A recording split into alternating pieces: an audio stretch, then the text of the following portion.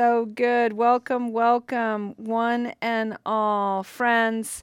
Oh, what a joy to be here. I just love practicing with you. I love the Recovery Dharma opportunity to come together in honor and in devotion, I suppose is a good word, to the three jewels of Buddhism. So before I bring you into the classroom so that you can meet all of the beautiful people, part of the Spokane Sangha in person who felt called to come here today, let's just take a moment to reflect on the three jewels. This is something that the Buddha and teachers of Buddhism passed on for thousands of years now, 2,600 years roughly. The three jewels are the Buddha, and there is more than one. There has been more than one. Buddha is simply the awakened one, the individual who has the capacity to become aware of their own suffering, the causes and conditions of it, and the ways to remediate it, heal it, transform it, and to carry on a life of less suffering and less harm. That is what it means to be enlightened. And each of us has a Buddha nature. It is our birthright. It is why we are here. So we acknowledge the Buddha within. The second jewel is the Dharma. These are the teachings of the Buddha. And one of the things about the Dharma that I have a great reverence for is they are these ancient interpretations and bits of wisdom in association to what the Buddha is said to have passed along orally. Buddhism is originally an oral tradition, and then finally people captured it and wrote it down in various sutras or teachings. The Dharma is meant to come alive wherever it lands in the world. It is meant to adopt the cultures of that place, the values of that place, the contemporary knowledge of that place. Buddhism is all about encouraging each individual to critically think about the wisdom, the teachings, to pay attention to how it comes alive in each of you, and to discern the wisdom from there. In other words, don't just take the teaching blindly. Don't just accept it because some wise person said so. You are that wise person. You have a good mind and a good heart. Take these teachings, allow them to come alive in you, and live the Dharma as it lives and breathes in you, through you, as only you can bring it. That's what we need. The third jewel of Buddhism is the Sangha, the community of wise friends, spiritual guides, support people. And this includes people who drive us crazy, people who rub us the wrong way, people who annoyed us on one day and not the other. Who can say why? Everybody is welcome in community. And those people who stir up all of those prickly feelings, all of that discomfort in us, are considered the greatest teachers of all. They don't let us become complacent. They don't allow us to fall asleep. They wake us up to our blind spots. They wake us up to what we have rejected, ignored, neglected. The three jewels, the Buddha, the Dharma, the Sangha.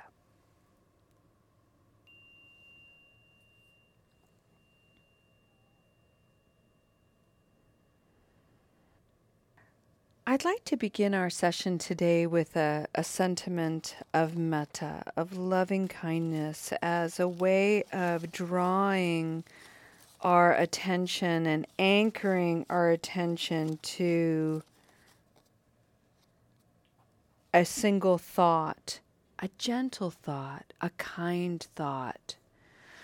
One of the things that we're doing in recovery in a very general way is we're recovering that part of our personality, that part of ourselves that actually has the capacity to be really kind and loving and compassionate and joyful.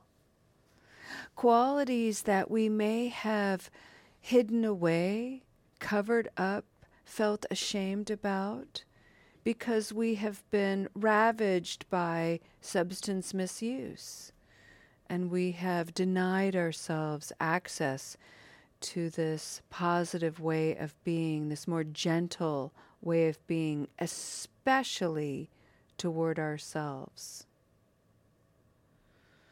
So much of the darkness on the journey of substance misuse is the way we have become so unkind and negative toward ourselves. So this is an opportunity to peel that veil back a little bit, offer some gentle light, some love, some kindness, some joy. This card was made by our wonderful Sangha member, Michelle. She painted this, and on the back I've written, "May you be your own caregiver and caretaker." May you be your own caregiver and caretaker.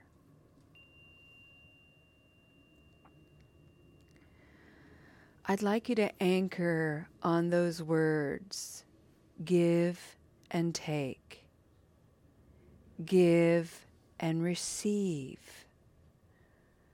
Receive might be the synonym for the word caretaker.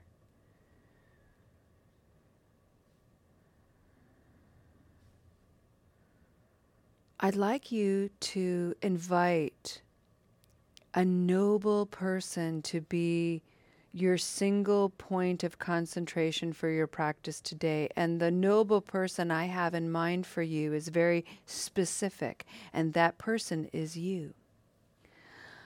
Bring your noble self to the focus of your practice today. Find a posture in your body that offers ease and comfort, openness, gentility. Allow the body a moment to breathe. Bring your awareness into your body, into the manner in which you are breathing.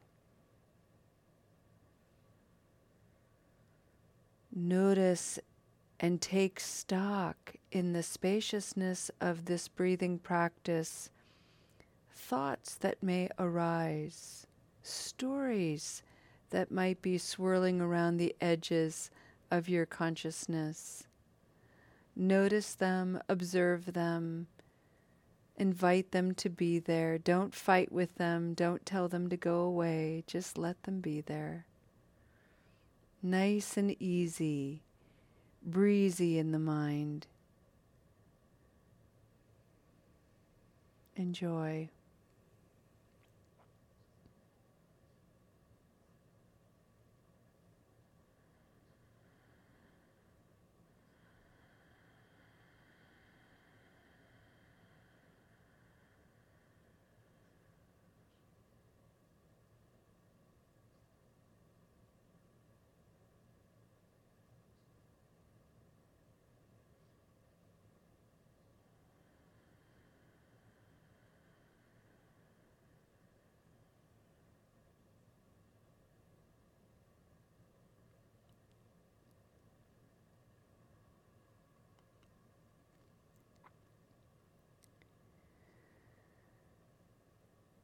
For the last 2 months, the Spokane Sangha has been exploring with impeccable curiosity the very large, enormous, really, topic of forgiveness. Often we've been exploring our own regrettable, unskillful actions, working to create space to forgive ourselves, working to create space to forgive the unskillfulness of others. Forgiveness is a lifelong practice. It's a lifelong process. It is one of those things to constantly be cultivating. Adrian, one of our wonderful Sangha members, considered making a refrigerator magnet that he'd put up there that just said, "Don't forget to forgive."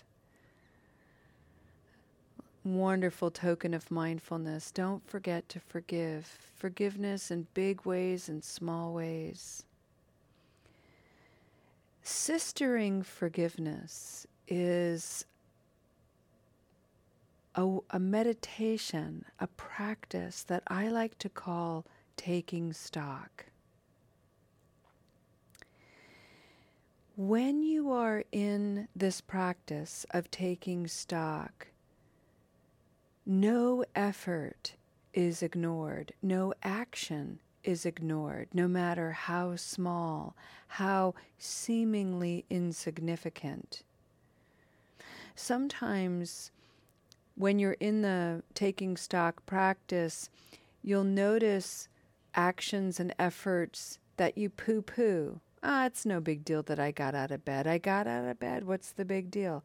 It's a big deal. Take stock of the fact that you got out of bed. Not everybody does. Not everybody can. If you can get out of bed unassisted, get dressed, have some reason to get up and at it, you got something going for you. Take note, take stock.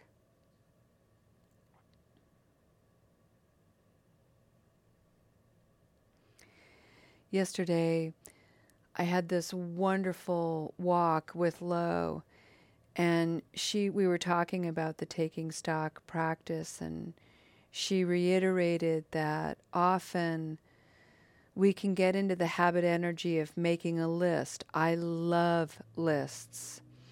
And I might in a day want to achieve 9 things. But I didn't make my list. I didn't do it. For some reason, I didn't finish it.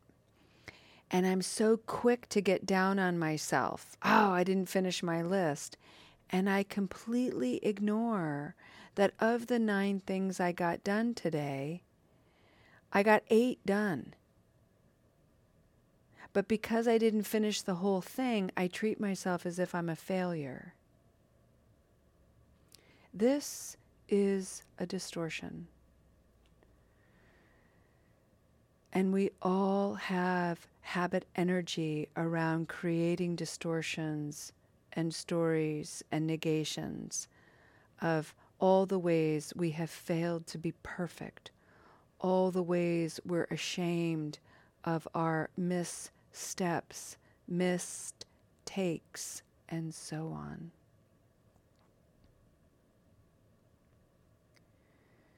It feels awful to make a mistake, to be in the wrong.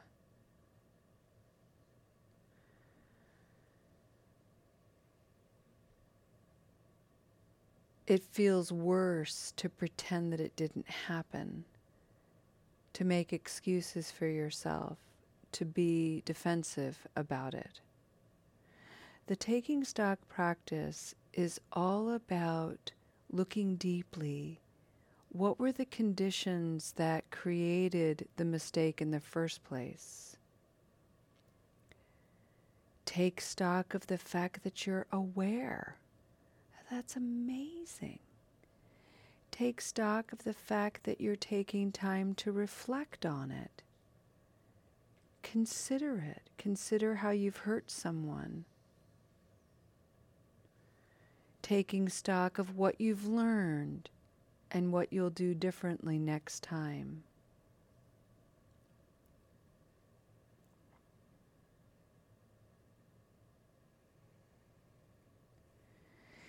Yesterday, in our practice, we talked about wholeheartedness.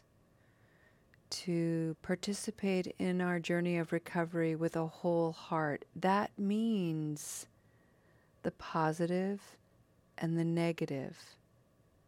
That's what makes us whole. That's what allows the spiritual being in us to partner with the human being in us. We can't heal what causes us to suffer if we fail to understand our suffering. It's why wise understanding is the first aspect of the Noble Eightfold Path. Taking stock helps us gain access to understanding.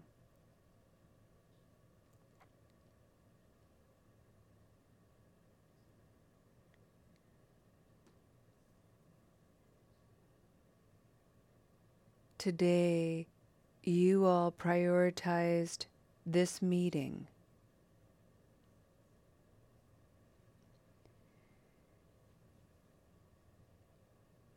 You have done all kinds of things to allow technology to have access to this meeting. You purchased a computer, you pay your electric bill, maybe you're in a library borrowing a computer, something. You've gone to some effort, some actions to link to us electronically. If you're here in person, your body got you here, a vehicle got you here.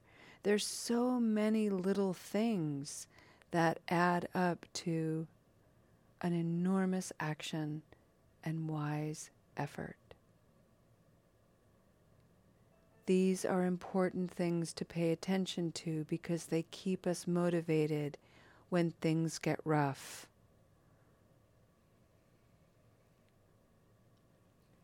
Pay attention, take stock of when you're doing well as a way of supporting you and offering ease for when things are a little bit more precarious and wobbly.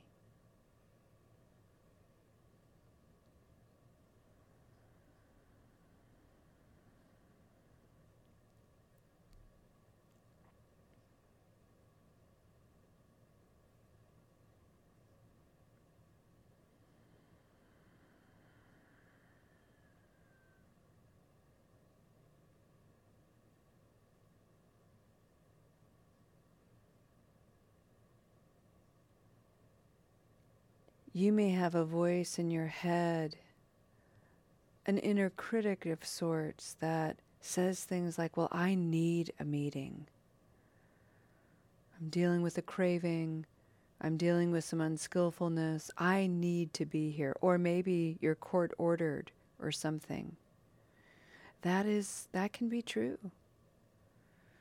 And it's definitely not the whole truth because your presence here inspires everyone else, certainly me.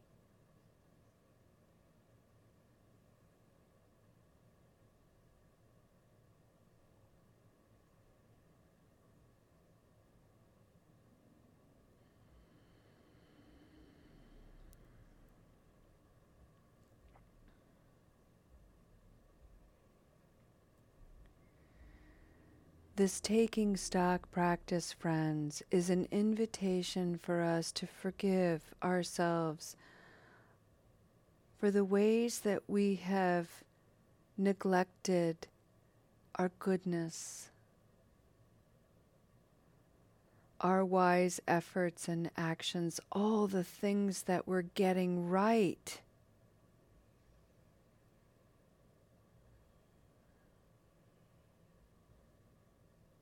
Let's remember that as part of the whole of our journey. And let's spend a few moments of silence just taking stock of some things that you've done well today.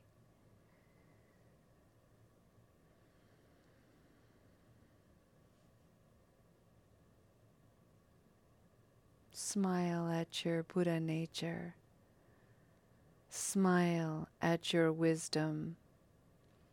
Smile knowing that you are a wise friend in community.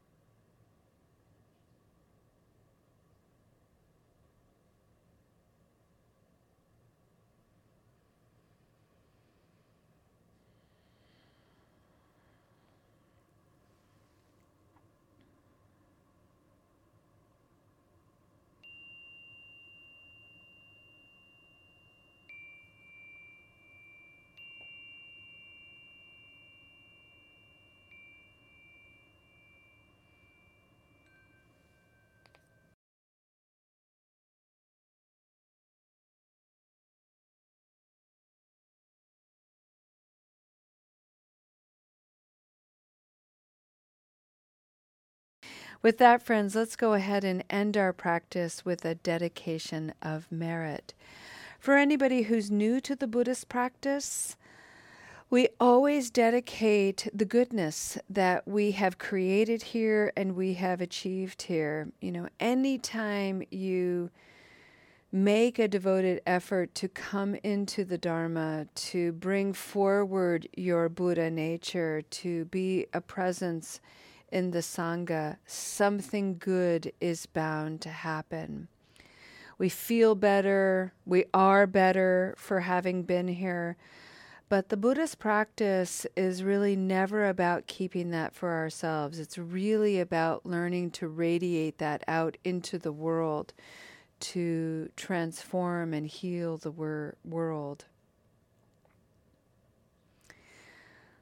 It's really hard in the Western mind that has a legacy of the Judeo-Christian practice to talk about Buddhism, to talk about Eastern philosophy. It can really feel intimidating and threatening to some people, so you really have to be careful. I like to talk about this as a spiritual empowerment, mindfulness. People know those words, and they feel a little less threatened by it. We know that the goodness that we're experiencing here will show up in our presence. The way we interact with others, the way we stand in line at the grocery store, the way we drive in traffic today. May it be with a little bit more ease and, dare I suggest, maybe even a little more joy. May you all feel safe on your journey. May you have everything you need for ease and to meet whatever challenge comes along. May you find confidence in your knowing and strength in encountering uncertainty. May you practice in whatever way suits you best. May you find refuge in connection and community. And may you know that all your efforts bring goodness and inspiration to a world desperate to have it. Thank you so much for your beautiful practice, friends.